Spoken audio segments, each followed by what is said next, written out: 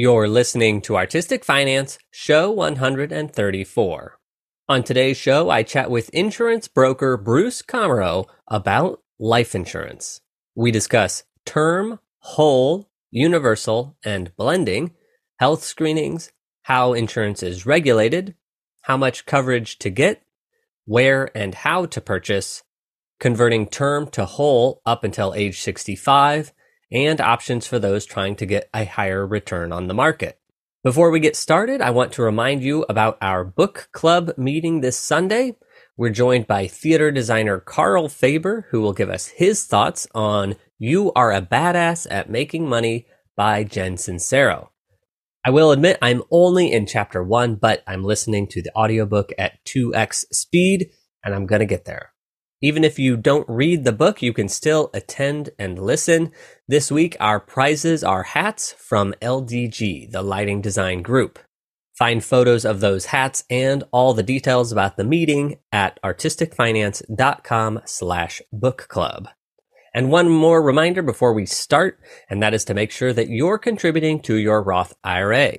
Any retirement account will do, but Roth IRAs are super easy to set up, and they're super beneficial if you're just getting started. If you don't have one yet, create the account now. Yes, if you're able to, pause this episode and go do it. And remember to set up automatic payments into it to make sure that you're setting aside money for retirement, whether you remember to or not. Without further ado, let's get to the show.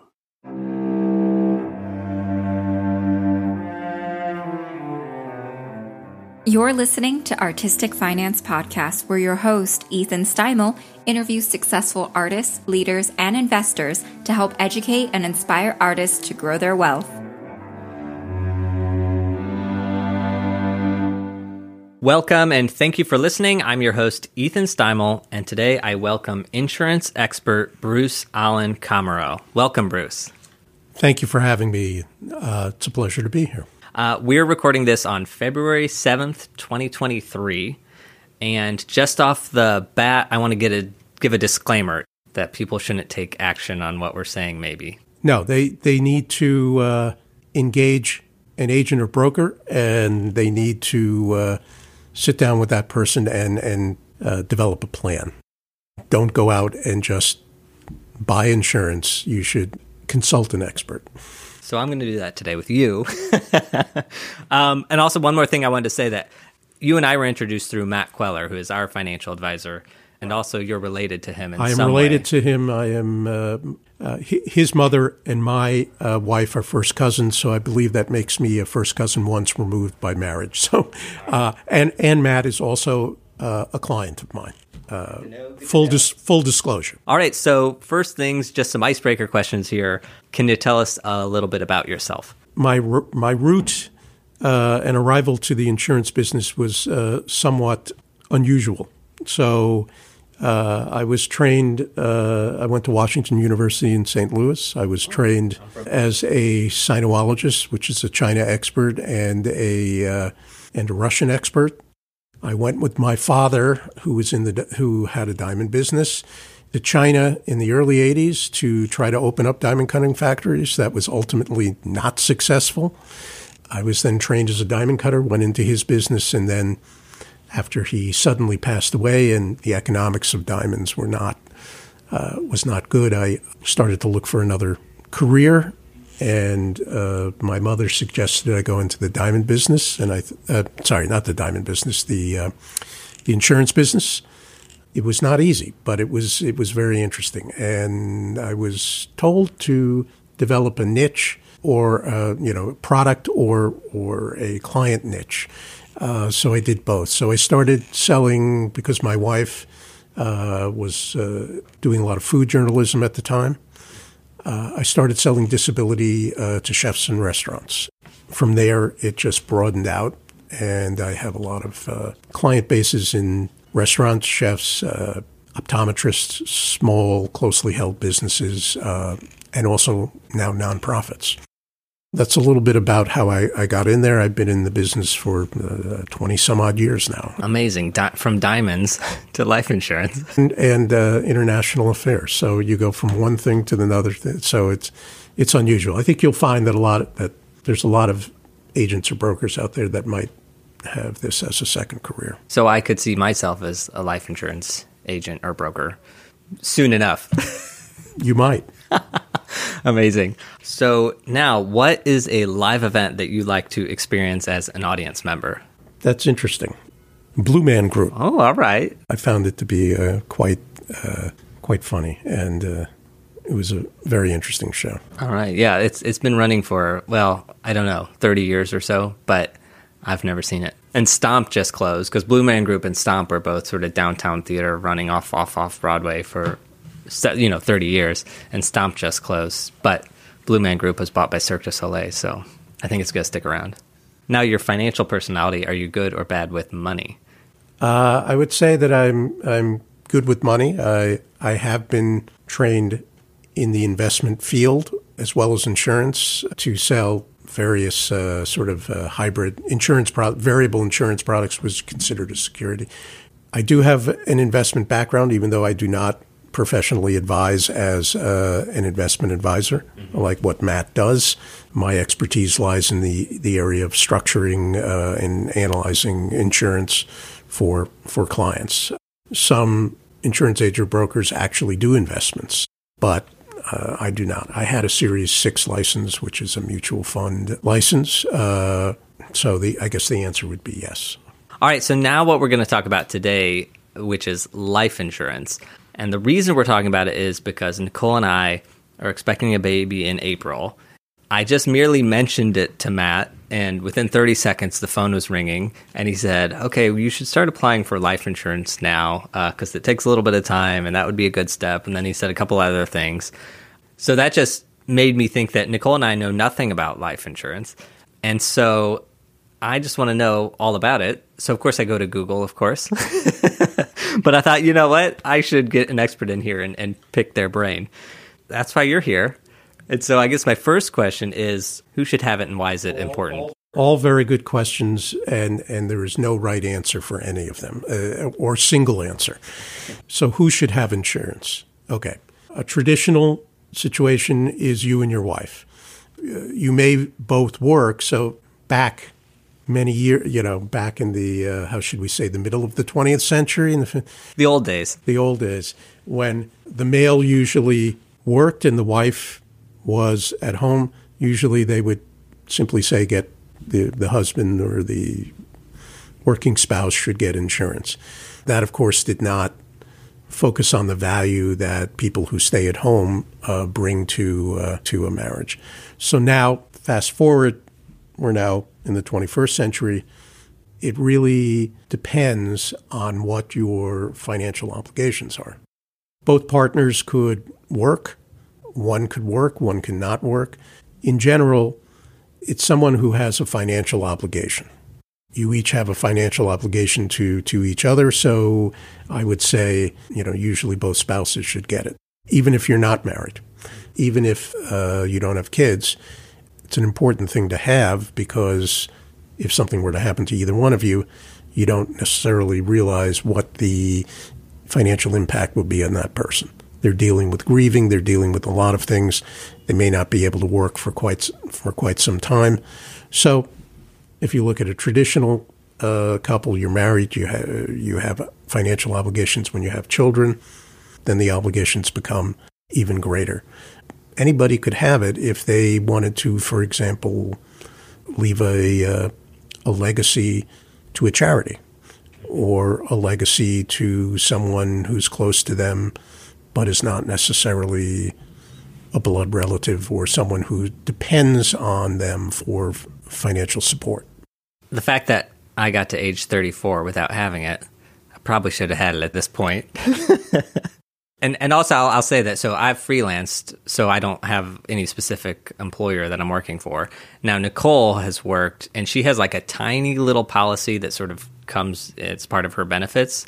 That would be a group policy, which is different than an individual policy. So many employers will have a program where they put in place where they provide a certain amount of coverage. It usually could be 1 or 2 times their base salary. There really is no underwriting because there's a lot of people who just are put on a plan like that. So there's no individual underwriting.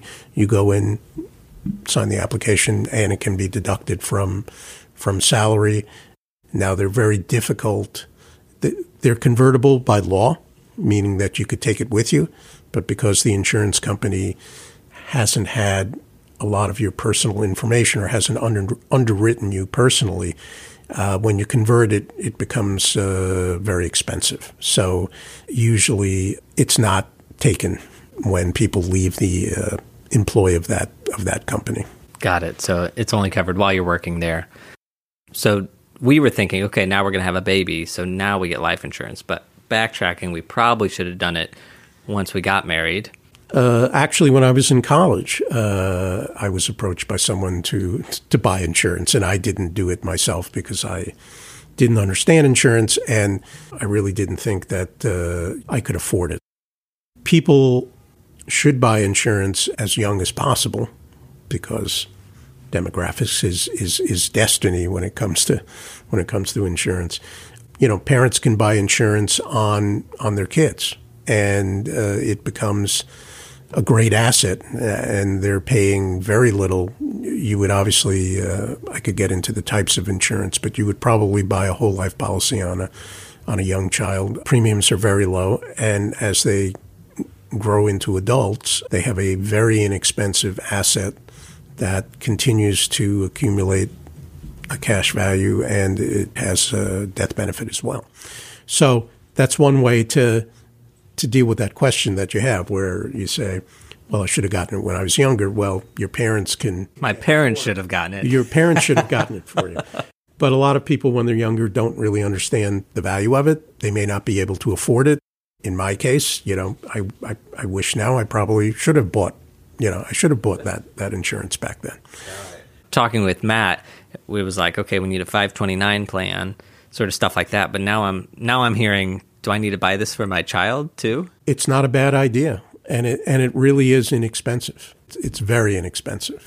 In order to do that, we're here in the state of New York. In the state of New York, you need to have 4 times the amount of insurance that you buy on a child. So you have to have the insurance and it's got to be 4 times greater than what you're purchasing on your child. Got it. So if I have a policy that will pay out $100,000, I can only get them $25,000. That's correct. Interesting. To keep me from murdering them? Is that why? I hate to say it. I don't know how else to say that. No, it is done so that there is no economic incentive to do something to shake the baby. To do something, how should we say? Wrong. Yes, inappropriate or with the child. It's due to reduce economic exploitation of it. But yeah, okay.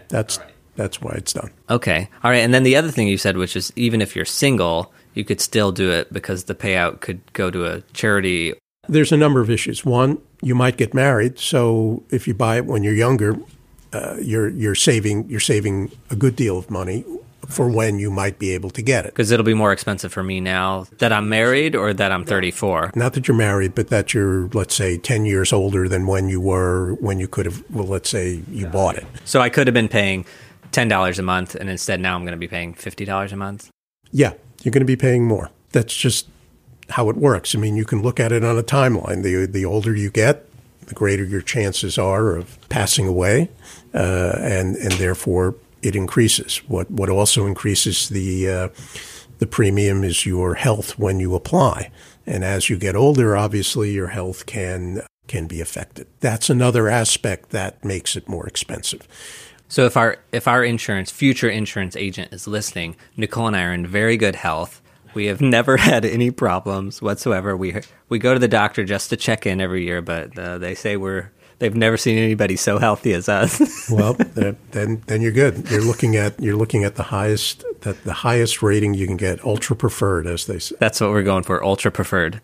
When you're young, if you buy a policy that has cash value, like whole life, that will accumulate, and it does accumulate on a tax advantage basis. So you could use that asset at some point. It can be very useful. So back when I got started, I sold a policy to my best friend. He was paying about $1,200, $1,500 a year. He kept paying that into the policy. Last year, he said, I'm in between jobs. I've got the situation. I need some money. I said, let me look up on the policy. He had put in money into this policy for about 20 some odd years, and he put in about $25,000. So his cash value at that time was $75,000. He borrowed against it and is in essence borrowing from himself.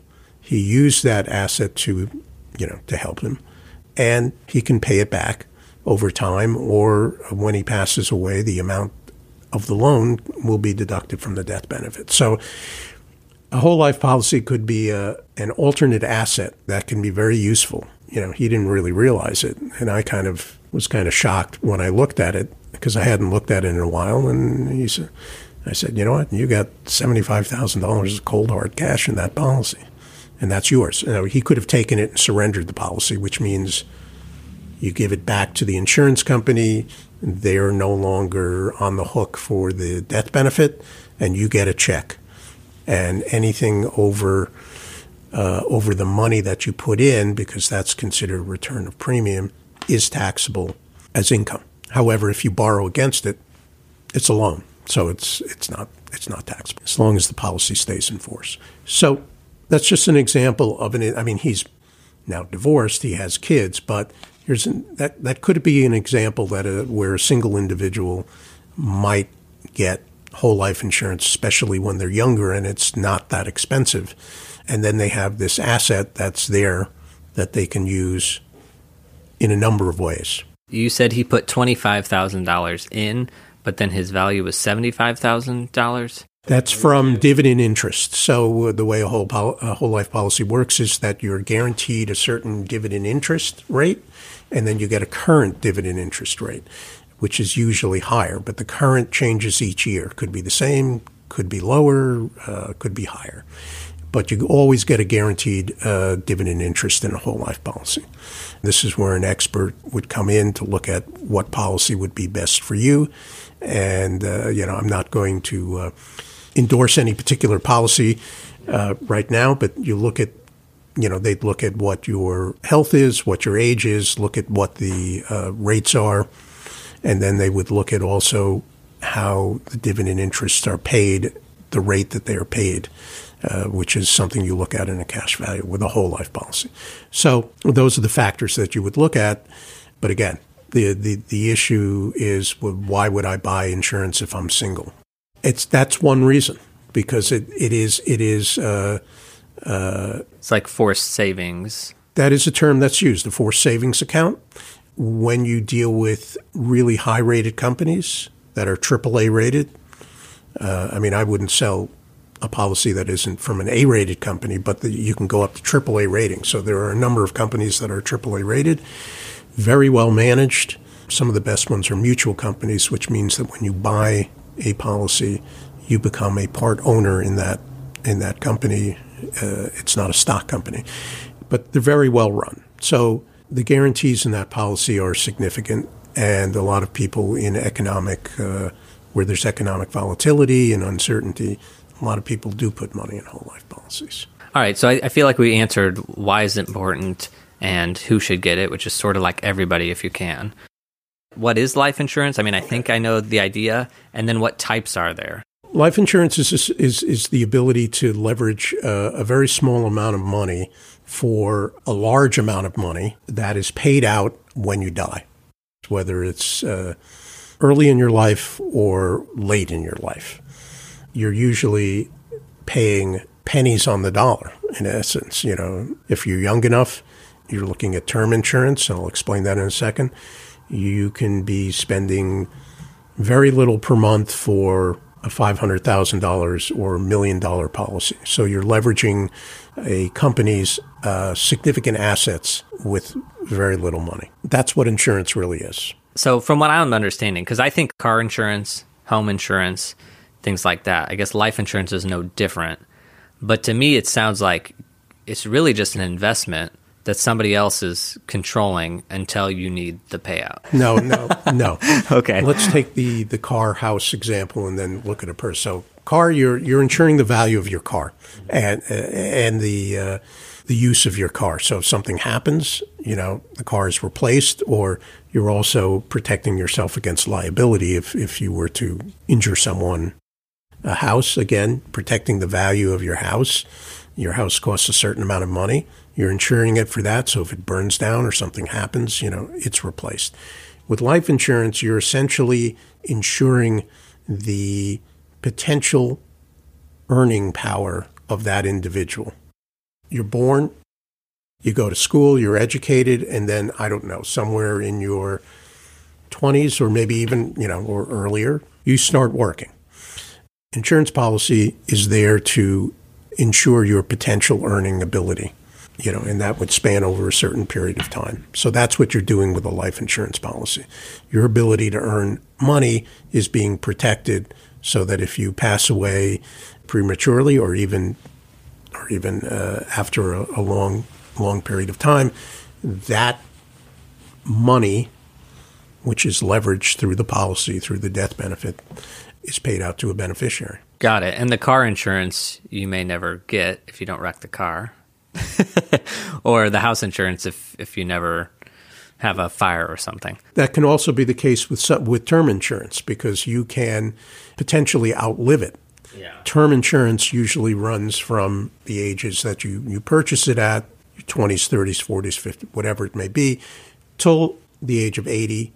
With certain term insurance, what you have to understand is that usually now it comes in what's called level period term insurance, which usually runs in blocks of 5 years. So 5, 10, 15, 20, 25, 30, and then there's even a 40-year policy, which I recently just sold, my first one. It's unusual. What happens in those particular situations is that the premium is level for that period of time. After that period expires, the premium then increases significantly because it's a pure risk contract. It has no cash value. Whole life has a level premium. Universal, which I can talk about very briefly, has a flexible premium. But term, once the level period is expired, it usually increases significantly. That's done because it's a pure risk contract. It's remained level for a period of time, and then at that point, you're older, and it can become very expensive. Usually, term is bought by younger people. You can get a lot of coverage for not a lot of premium, and people usually do that, like in your situation, where they just get married, they have kids. I did it myself when I was when I just started in the insurance industry, and we had our daughter. You buy that coverage; it's really inexpensive. You can get a lot of it, so it's a great idea. But eventually, that level period is going to expire. So then it's going to increase significantly. So what many of these term policies allow is they allow you to convert it to a permanent policy, which is the whole life. So you don't have to get medically underwritten again. You just say, I want to convert it. And they tell you what it is based on your age at that time. And then it's converted over and it becomes permanent. That's great news, because I'm thinking with the baby, Matt gave me a quick rundown. He said, there's term and there's whole. I recommend term, just 20-year, and then they're on their own after that. or it was 30. Once you're retired, it's not your problem anymore. Right. That is, there's lots of ways to look at that in an analysis. It sounds like whole, there's a payout no matter what way it goes. There is cash value, which accumulates. So as with the case of my friend, borrow against the policy, or you can surrender the policy and take the cash. But no matter what, if you die, it's there for beneficiaries. It's always there. You cannot outlive it. The conversion is a really good tool. Usually you're allowed to convert up to age 65, and then after that, the conversion option expires. Many people do what's called blending, which means they buy some whole life and they buy some term. And then they either convert it over or they let it expire when the level period comes off. It's more of how you look at things, because, you can think of it, I'm young, I'm going to buy term, I don't have to worry about I'm not going to get any whole life, I'll convert it at some other point. That's fine. But you can also buy whole life when you're younger. You have the advantage of the fact that it's much less expensive when you buy it earlier, and you have more time for the cash value to build up, the asset to build up. It's not an either-or situation. Okay, riddle me this. Because before talking with you, I thought, okay, we're going to get a term policy, and that'll be great. But then when I hear whole, I realize, okay, it's more expensive, but to me it sounds like a better deal. Now you told me about this conversion, so I'm like, oh, great, I just get term, and then at some point, when I'm feeling good later on, I'll switch it to whole. Like, that seems like a perfect plan. But then you spring blending on me. And so would it be better to get a term and a tiny little whole and blend it that way? Or would it be better to just get the term and then at some point convert it to whole? What would be the least expensive option for the highest payout? In all of these situations, unfortunately, you are worth a great deal more dead than you are alive. Thanks a lot, Bruce. It's good talking to you, too. Yep. As I like to say, I'm worth a great deal more dead than alive. So, and people who are well insured, that's the biggest payout, and it comes with one big drawback. So at this point, I'm worth more alive than dead right now, since I'm uninsured. Well, yeah, I guess so. Oh, great. Okay. But as soon as that baby comes, or maybe before. I would do it before. But there's no right answer and no perfect one-size-fits-all kind of situation. So I would say, to answer your questions as to how much to get, when to get, which one to get, you need to really sit down and talk with your insurance advisor or your financial advisor and see what you can afford. Because if you can't afford it, you can't maintain it, and it's not going to help you. Once you sit down and you think about this, well, what can you afford? Usually I would say, if you have limited resources or having the coverage is more important than having an asset build up. If you anticipate that it's going to take a while for your income to increase, and at this time you're looking to save as much money as possible, buy the term and make sure that you have the coverage, because that's the most important. And then as your increases, then you can either buy a separate policy or convert some of your term over. It really depends on the individual and your financial resources, because that's where you have to factor in what you can afford, because again, if you can't maintain it and you don't have it, it's not going to do you any good. So what I'm hearing there is blend, don't blend, term, whole, do what you want, just make sure it's sustainable and you can pay for it. That's the most important thing, yes. And then you can look at these strategies because they all have advantages and they all have disadvantages. You start early, yes, it's less expensive, and you bring it forward, but, usually people just don't think about it when they're younger and they're single. The whole life is more expensive even when you start it as a younger individual than term.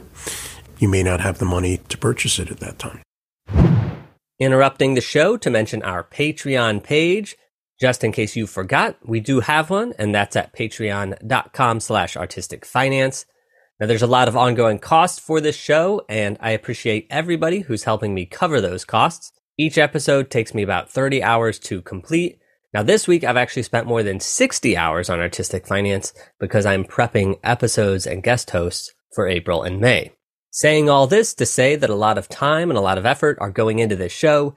If you would like to help cover some of those costs and help these episodes keep happening, please sign up to be a patron at patreon.com/artisticfinance. And now, back to the show. On the show, I always say, if you're just getting into finance or you're young starting out, open up a Roth IRA. Or I just say the phrase Roth IRA, learn what it is and go for it. So now do I need to start saying, and also consider life insurance? You should. I mean, there are some people say, you know what, I'm only going to deal with term and I'm going to invest the difference. That's definitely one particular way of looking at it, because they say I can get far more for my money in the market. Well, yes, that's true. But certain whole life policies give you guarantees. Some of them actually can compete with bonds because it is a bond-driven instrument. So you're guaranteed a certain amount, accumulates like a bond. So there is value in having more conservative types of accumulation as opposed to the market. If you want market exposure, you can get what's called a variable policy, which is a life insurance that has cash value. The technical term is variable universal. And with a variable policy, you have the option of putting your money into various mutual funds. Technically, they're actually mirror funds of mutual funds, but they act like mutual funds. And so you can have that exposure in the market and that potential return. You have to be very careful because you can also have a loss in that policy. And the money and the cash value, aside from the premium, funds the policy, the insurance costs. So with Universal, you usually have to make sure that it's well funded. That is, that you're putting enough in that if there's potential downside in the market, you still have enough to pay the to pay the insurance costs in the policy. Okay, so just reviewing all that, there's term, which is you pay for a certain amount of time. Yes, it's like, forgive me for interrupting, but it's like this. Term insurance is like renting an apartment. You pay a certain premium or like a rent. While you're doing it, you have the use of that coverage. Whole life is like a mortgage where you're paying money into the mortgage. It's a sinking fund. You're accumulating an asset. You have that cash value that continues to accumulate. You can't outlive it. Term, you can outlive it. Universal, very quickly, it's like a term policy with an interest-bearing account attached to it. And it's designed to be the least expensive type of permanent policy. So you can't outlive permanent policies. This has a unique feature where you are allowed to set your own premium. But you have to be careful because you need to have enough money in that account to make sure insurance charges are being paid so that the policy can continue. Nowadays, they also have a thing called a guaranteed universal, which means you pay that premium every year. It will always be there regardless of what cash value is in the account. Universal, you don't have as much flexibility with that cash value because you need that in there to sort of run the policy. With whole life, you have more flexibility. So universal is a least expensive permanent. Then you have variable universal, which allows you exposure to mutual funds, to the market, which could potentially get you a higher return on that cash value, but you also have greater risk. Those are very briefly the various types of policies, and you really look at term being like renting and whole life as sort of like a mortgage, paying a mortgage. Whole life, do you just pay that until you die? Or is there a point where you stop paying into it? There are contracts where you pay it every year until you die. With a policy, you can use your dividends to pay the premium. You have to remember that will reduce your cash value because those dividends are put into the cash value and they build up. If you're diverting them to pay your premium, which you can after a period of time when they become large enough, you will have less cash value. There are also limited pay contracts that are designed where the premium stops after a certain period of time, 10 years, 15 years, or when the insured reaches the age of 65. Okay. So you couldn't put more money into those contracts if you wanted to. You couldn't pay more premium if you wanted to. But after the premium stops, you still get your dividend interest rate. And with my friend, where I mentioned that example, I actually sold him a limited pay contract at age 65. So in the next couple of years, he will stop paying the premium. So it's actually, it worked out very well for him. So there are limited pay contracts. You can use the dividend interest rate, or you can continue to pay it. So whole life is flexible in that way. Got it. What is the most common? There isn't any particular kind. Usually, some people want that cash value to build up, so they don't want to use the dividends. A lot of people, when they see the dividends are there, they go, why don't I just have them pay? They go, yeah, why not? Yeah. And some people The limited pay contracts is usually when you're structuring it. Again, this is where your agent comes in, where you're saying, you're young enough where let's do a limited pay to 65. So when you get to that, maybe not retirement age, but at one point it was retirement age, the idea would be you don't have that expense anymore. You have your insurance and you have your cash value. You can do what you want with it, but you don't have to worry about paying the premium. When you have business cases where businesses are involved, they might want to use whole life with limited pay for certain reasons. I would say the limited pays are maybe a bit less common. It really, it depends. So if I were to go out and get a whole life today, would I probably be put on one where I would stop at 65? It wouldn't be a bad thing. I mean, how old are you at this point? You're 34. You're 34. So I don't know personally.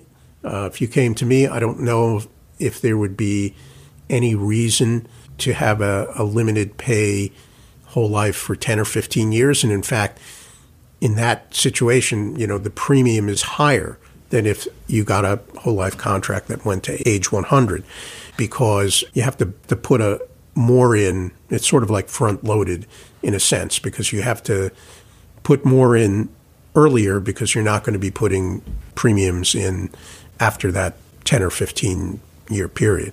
I would probably recommend an age 65 contract for you, because then you would have, you'd have enough time to put money into that, build it up, and then at age 65, it just stops. But you could also, in any instance, you could use dividend interest as it builds up. Of course, remembering that it would reduce the cash value.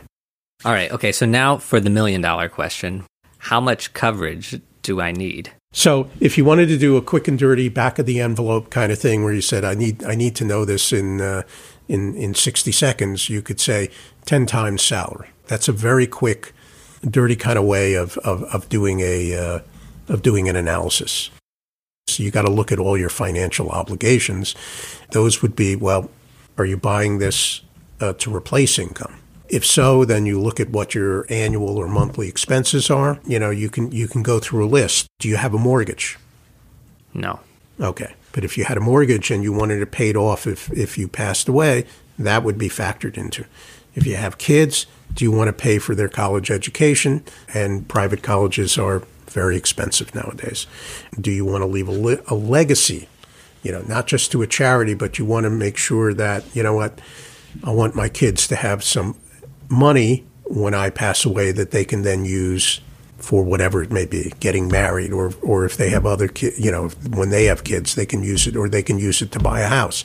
Then there's final expenses, to make sure that your funeral expenses are taken care of, and you may just want to leave money for a charity. So all of those are just a small example of what you would want to consider. And then there's sort of the inflationary aspect to it. So a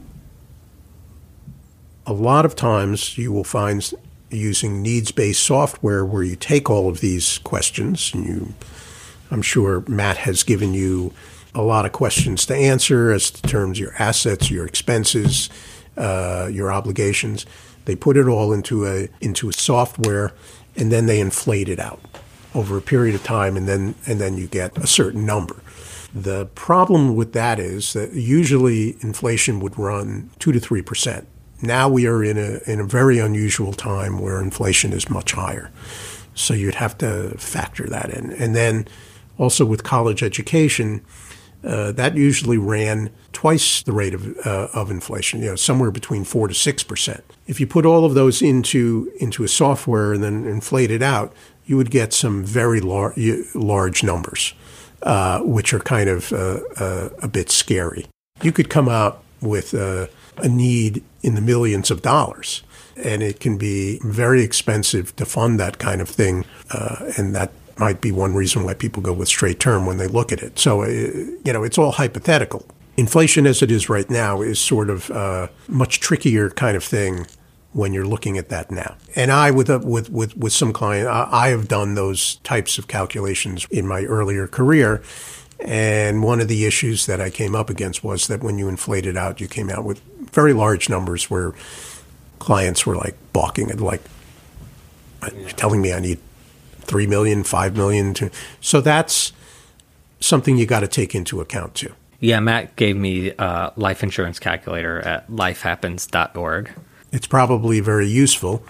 And just keep in mind that when you do inflation with these types of software calculators, you're going to come up with some large numbers, especially with the inflationary conditions we have now. All right, so I've decided I'm going to get life insurance. I've figured out some amount that I want. I want $1 million policy. So where's the best place to go purchase it? Good question. And there's no right answer. Okay, well, all right. AAA sends us mailers, and Yes. They say, get life insurance with us. That's one way. The best way to acquire life insurance is to find a professional agent or broker that you trust. Typically, you would do a term study. What does that mean? Well, you give me your age, you give me your health status. Are you healthy? Yeah. Do you smoke or do you not smoke? And then you run a study, which means you go out, and there's, again, software that we use where we can look at various companies. I would say only A-rated companies, but you go out and you look at various companies that provide various term products that are available. In this situation, it would be the state of New York. So all insurance, which you should know, all insurance is very state-specific because it is controlled by the state insurance department.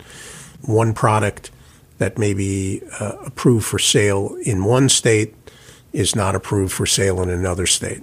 Like, for example, in New York, where we have a very stringent, probably the most technically proficient and most strict insurance department is in New York State. So a lot of products that are available in other states are not available here because they don't pass muster. And in fact, New York can be so difficult to do business in that certain insurance companies have to create subsidiaries to meet their requirements. Question for you, which is, Nicole and I are going to leave New York City. No, we're going to leave New York in June.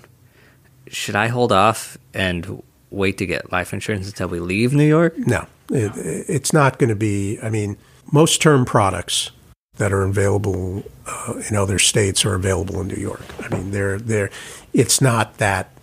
It tends to deal with certain other kinds of insurance products, but most life insurance products are available.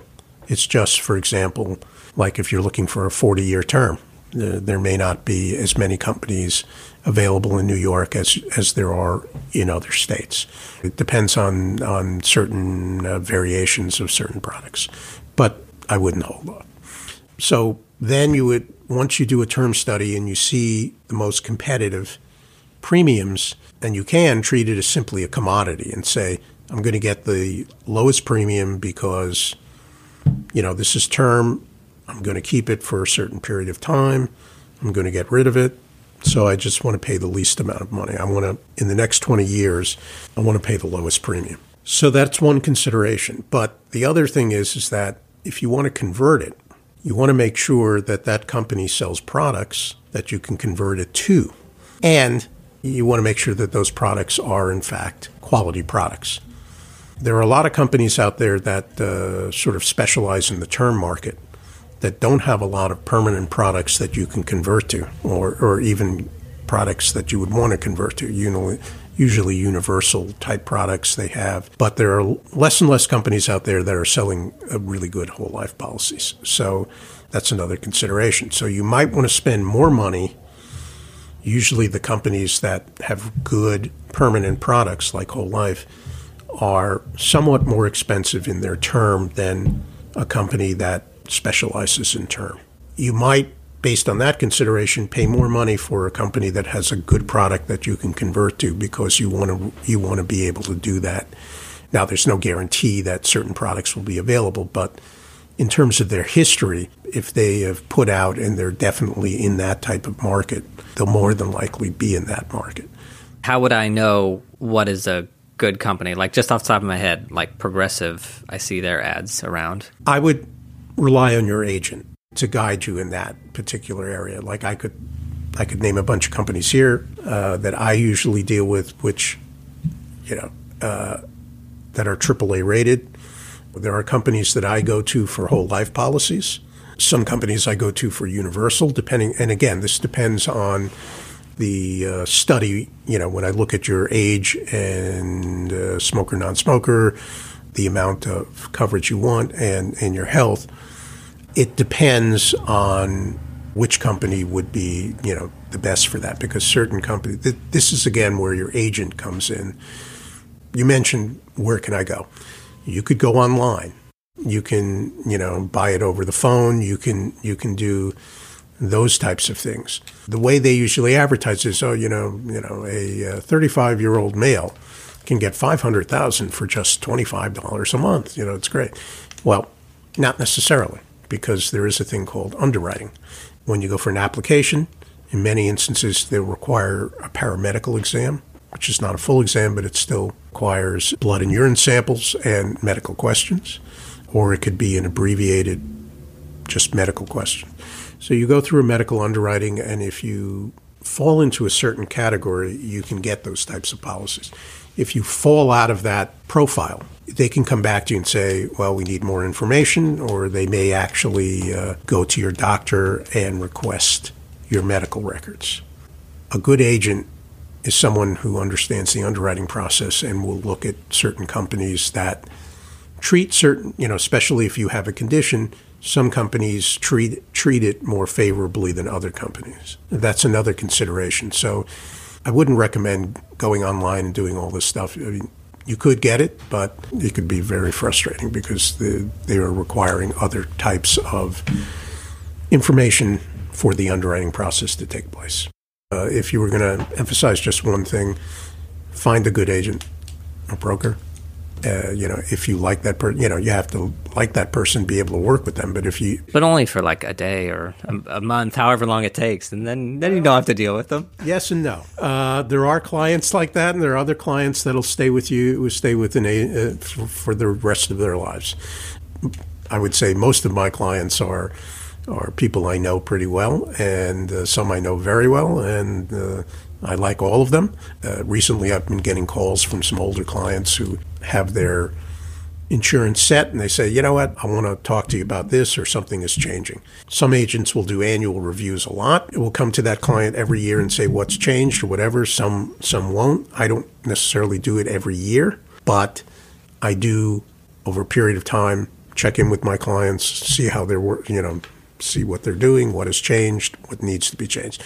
Because it's sort of evolutionary, because as you get older, or as your kids get older, you may want to drop coverage. You may want to change that coverage, get more coverage for certain things. Got it. Okay, because I was thinking, we buy a term policy, and then we're done. You could be, but I would view it more as a moving target. All right, just to clarify a point, you said insurance broker, insurance agent.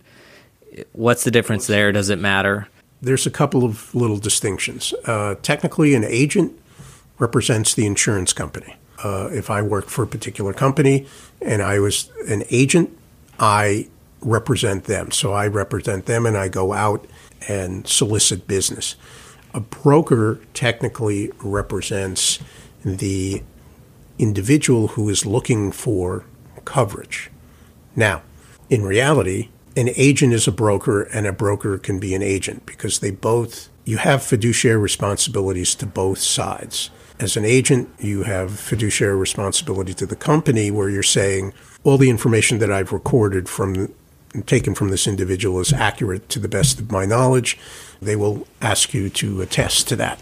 On the other side, you have a fiduciary responsibility to the individual looking for insurance by making sure that you work for them to get the best premium for what they're looking for, in your opinion, and to get them through the underwriting process. So and you have to maintain their information according to the HIPAA laws for the medical information and other stuff, just in general confidentiality. Now, there is a type of an agent called a captive agent that works for one insurance company and no other insurance companies.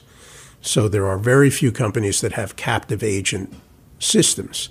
Some companies have career agent systems, but they're not captive. They can work for other insurance companies, even though they're a career agent. Okay, wait. When we say insurance company, because I'm thinking agent is like somebody that works at Geico, and you call Geico and say, hey, I want insurance. That's the agent. Well, so when I started my career, I worked for a company called MassMutual, one of the few AAA rated companies, great company. I was a career agent at that point.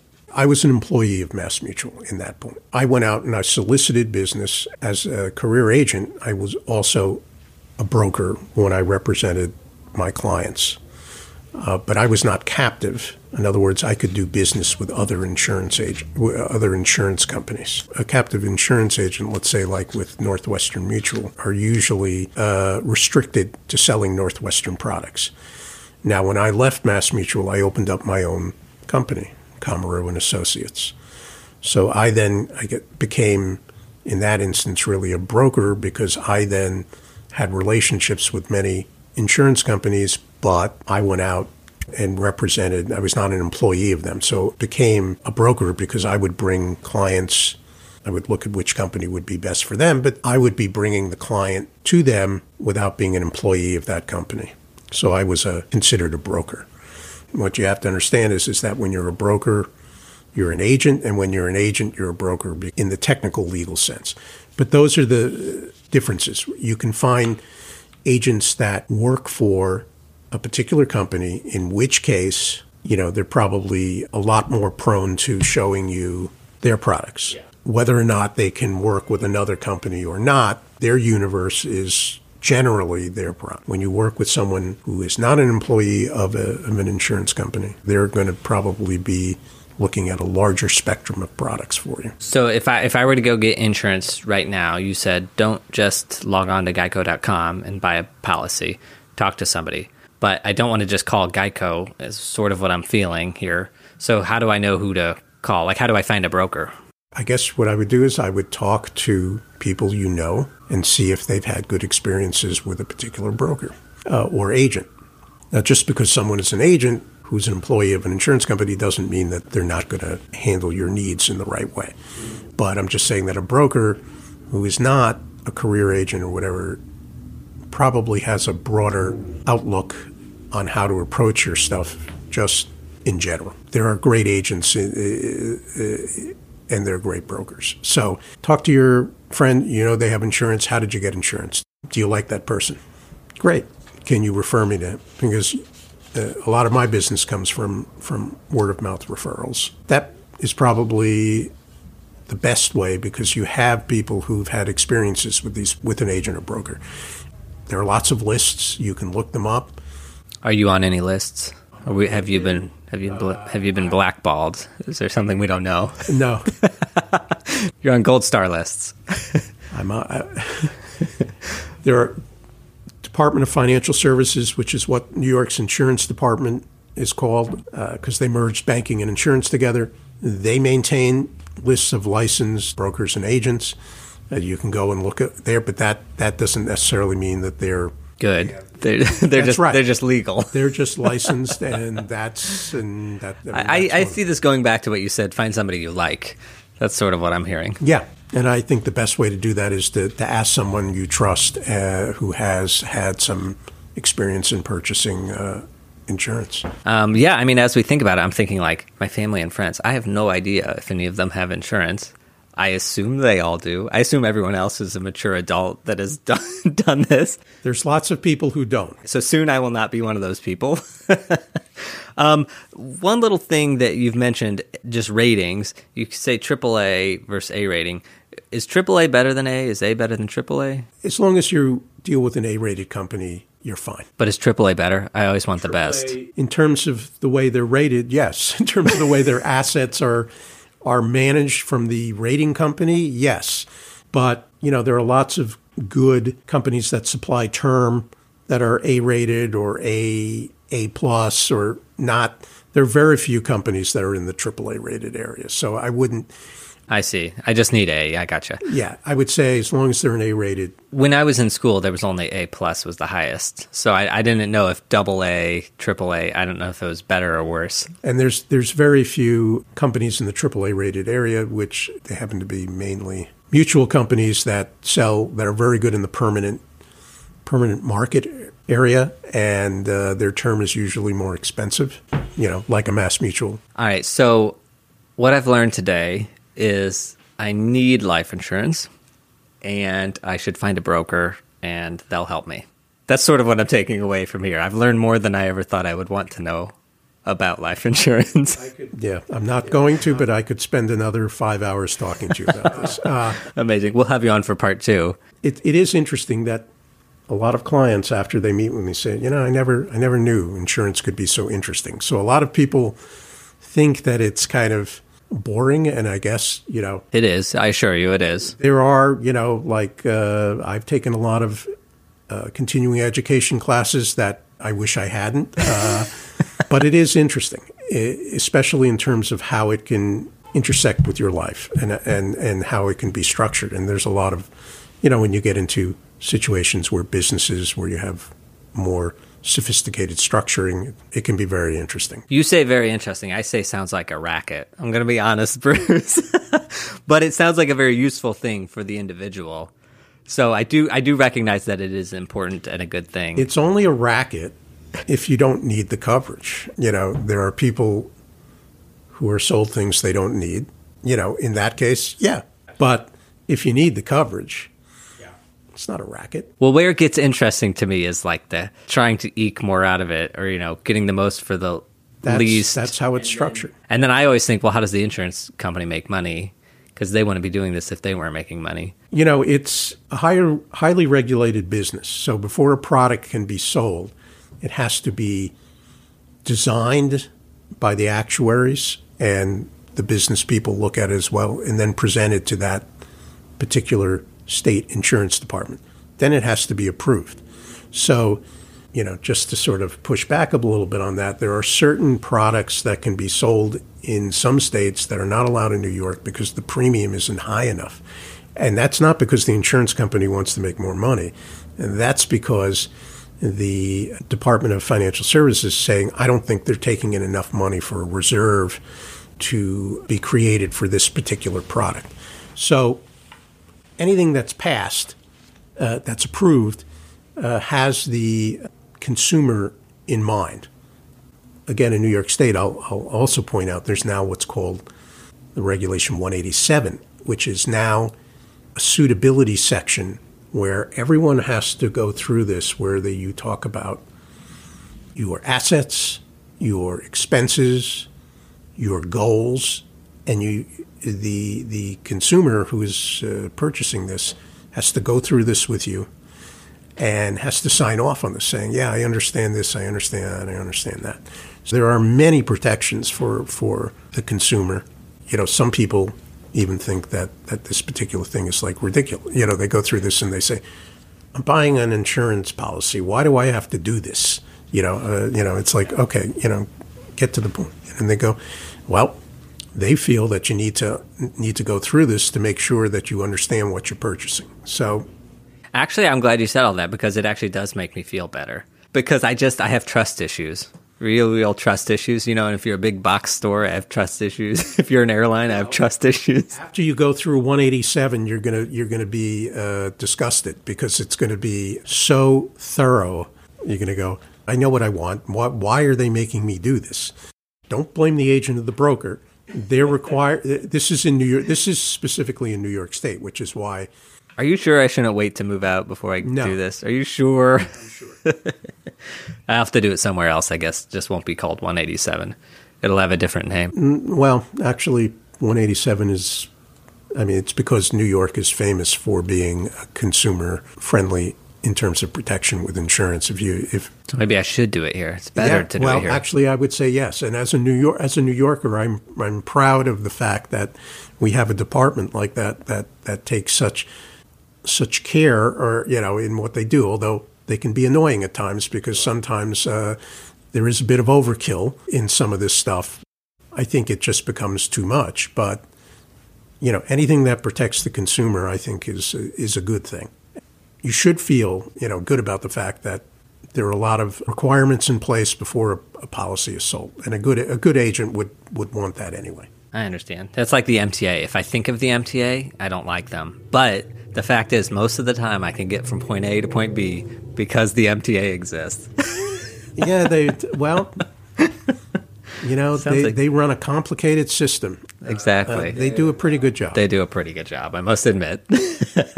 All right, Bruce, I've learned so much. Is there anything about life insurance that we haven't touched on before we wrap this up? As I said, I could sit here for 5 hours and talk to you about various kinds of plans, but I won't. And I would say on a basic level, I think we covered everything.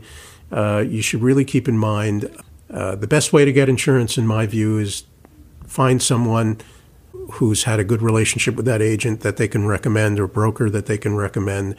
Be aware of what your goals are in purchasing a policy. Why do I want this coverage, and who is it for? What are the reasons? Be aware of what your goals are and be able to articulate them. And then basically understand that there's no right or wrong answer or solution to what you're looking for. Various types of coverage can be what you need. Most importantly, when you're looking at acquiring coverage, is can you afford it and can you maintain it? Because if you don't have it, it's not going to do you any good. What is one piece of financial advice that you can give somebody who's looking to get life insurance? Or is it rather just you're going to pay more for a higher quality product and you're going to pay less? Not necessarily. I think it's make sure you can afford it would probably be the first thing I would say. And then make sure that it is actually accomplishing your goals. If you're looking to just cover for income replacement for a spouse and children, okay. If you wanted to generate cash value, make sure you know what your goals are and make sure you can afford it. That's why you want to qualify a really good agent or broker, because that person will guide you through the process and make sure what you're purchasing does in fact meet your needs. And that's really what I think what the 187 suitability regulations are really looking for. Do you need it? Doesn't meet your needs? Can you afford it? And that's really where I would focus on. All right. Can you afford it? Can you sustain it? Does it meet your needs? It doesn't meet your needs. All right. Bruce, where can people... So they can find me on LinkedIn, and I am presently increasing my social media presence. So I will have a corporate page on Facebook and actually on Instagram, but they can reach me at bak@nyc.rr.com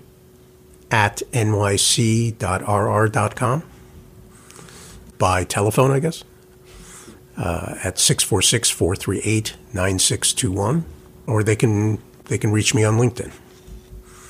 Okay, final question, and this is just for fun. This is just something I like to throw in. Is there any question that you would like to ask me? Did you find this interesting, I guess, would be my question. I did. Actually, jokingly, you say you could talk about it for 5 more hours. I honestly could talk about it for 5 more hours, too. There's a lot to it and a lot of complications, even though I think I'm probably going to boil down to getting just term. But now that I know I can convert it, that's sort of interesting. So I just have to, my checkboxes are, okay, I need term and I need a company that maybe I can convert it later on. Yeah, I could have gone in depth more on this as well. I mean, we talked for an hour and a half. I have to say, this is the first time I've been on a podcast, and I found it very enjoyable. So I want to thank you for... Absolutely. All right. Well, Bruce, really appreciate it. And I did learn a lot. So thank you. My pleasure. Hope to be back for other types of discussions on insurance. I'm sure there's a lot more we can cover, because I'm sure people listening have a lot of questions too. And for being your first podcast, I think you totally aced it. You're a very, very good guest. That's it for this week's episode. My takeaways are that term is the least expensive and the best option to ensure coverage with a lower income. Whole builds cash value, but it's more expensive. Universal is the least expensive way to access a whole life policy. And variable universal is for people who want to use life insurance as a vehicle to take advantage of stock market growth to get a higher value out of the asset. But it comes with the risk that the market could take a downturn when the time arrives to redeem the policy. A note on universal coverage. In a part of the interview that I cut out, Bruce mentioned that universal is usually for older people who have a need for whole life, but don't want to pay as much. aka most people use term or whole. If you're looking at term with the idea that you may switch to whole at some point, be sure to check that the company you buy it from is reputable and it has that option. So if you're looking at term for the most affordable option, do consider paying slightly more for a company that is better rated if they have more options for you later on. Insurance is state specific, and I'm bringing that up because states like California and New York have stronger consumer protection laws, which means that if you see insurance that says not available in New York, you then have to wonder what consumer protection does New York have that you're not going to get by purchasing that policy. Bruce said that in relationship to life insurance, this isn't much of a difference. It's more about universal and mutual fund policies, but all else being equal, a company that can do business in New York might be a safer option than one that can't operate in New York. This now explains the times in the past when I've bought travel insurance. I found a great package that was not very expensive, and then when I went to purchase, it wasn't available because I lived in New York. Now, in the past, this has always annoyed me, but now I realize that was actually something forcing me to purchase a higher quality product. Again, not saying that you need a policy that can be bought or sold in New York or California, but now you know one of the reasons may be because there is part of the policy or part of the company that doesn't fulfill your state's consumer protection rules. This takeaway is just a hot take from me. Life insurance could be like a mortgage for people who don't have mortgages. So when you look into wealth building, real estate always comes up as part of a portfolio for wealth. However, for entertainment workers who often live in high cost of living areas, purchasing a home or property isn't really feasible because of the cost. Now, there are other ways of getting into real estate, such as REITs, which we purchased for our 6K investing special. There's also long distance rental properties, which is buying a property outside of a big city that's more affordable. There can be tax savings to owning property, and if you run into problems, you can liquidate the home, or with REITs, you can sell out. However, if real estate is of no interest to you, I now view life insurance as an alternative investment. It's forced savings, and it's basically like owning a portfolio of bonds, and it guarantees a payout for you or your beneficiaries. Now, unlike owning a home, you have to pay your life insurance policy and your rent. And a big thing, you can never stop paying or the coverage will lapse. Unless, of course, you have a policy that stops at 65, which it sounds like is very reasonable to get. Aside from making sure you pay every month, it is a way to build an asset that, regardless of what the stock market does, and regardless of the real estate market, and regardless of if you move from location to location, you'll be building this financial asset that can come in handy if needed. And even if you never need it, you leave it to your beneficiaries, just like a property would be left behind. There are lots of alternative assets that you could do this with. We've covered wine and Masterworks on the 6K investing specials. Obviously, a property, a retirement account, or a big Broadway royalty show could also be left behind for beneficiaries. But if you want a safe and reliable vehicle, you can consider a whole life insurance policy, which is less flexible, but is super low maintenance. Now, regarding the lapse in coverage, if you stop paying the policy, yes, if you stop paying, that coverage is going to lapse. But because whole life policies are building cash value, that value will be automatically deducted from to pay for the policy until it runs out, and then the policy will lapse. But that means that there's a bit of a fail-safe if you run into hard times. If you've been paying for several years, you can use that value to pay the policy. Now remember, it depletes the value, but it still keeps the policy in existence. And the final takeaway is what Bruce repeatedly said, and that is if you're looking for life insurance, ask the people around you for recommendations, find a broker or a non-captive agent for the most options, and make sure that you can afford it and you can pay for it every year. I did what Bruce said, and I reached out to my parents and my in-laws, and I asked them what they did for insurance. Just as I sort of expected, they had term insurance. Now, both of them got it through their work, or at least partially through their work. But once their children were grown and gone out of the house, they let that term insurance expire. I haven't quite made a decision on what we're going to do with our upcoming baby, but I suspect it's going to be the same, which is getting term insurance until they're 20 or 25. All right, this episode went a bit long. I hope you learned something about life insurance and you're able to use this to decide whether it's something for you. If you find value in listening to this show, consider helping me continue by supporting me in a way that's convenient for you. Following or subscribing to the show on any podcast app is super helpful. Subscribing to our YouTube channel helps us out, and telling somebody about the show or commenting on social media also is super helpful. And of course, my favorite way of supporting the show is by you helping me produce it by becoming a patron. Patrons pledge $3, $5, or $10 a month, and they get a private podcast feed.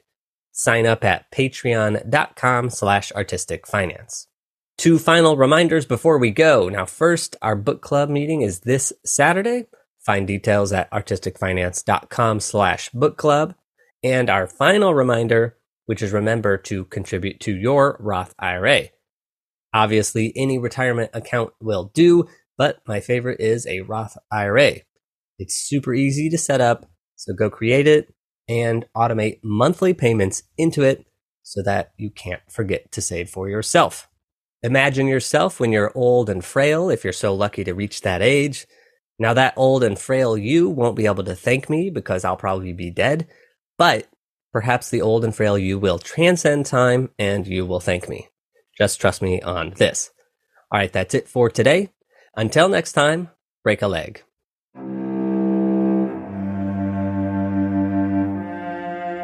Thank you for listening to Artistic Finance. Make sure to subscribe. To access our show notes, transcripts, or resources, go to artisticfinance.com. This show is for entertainment purposes only. Before making any decision, consult a professional. This show is copyrighted by Artistic Finance. Written permission must be granted before syndication or rebroadcasting.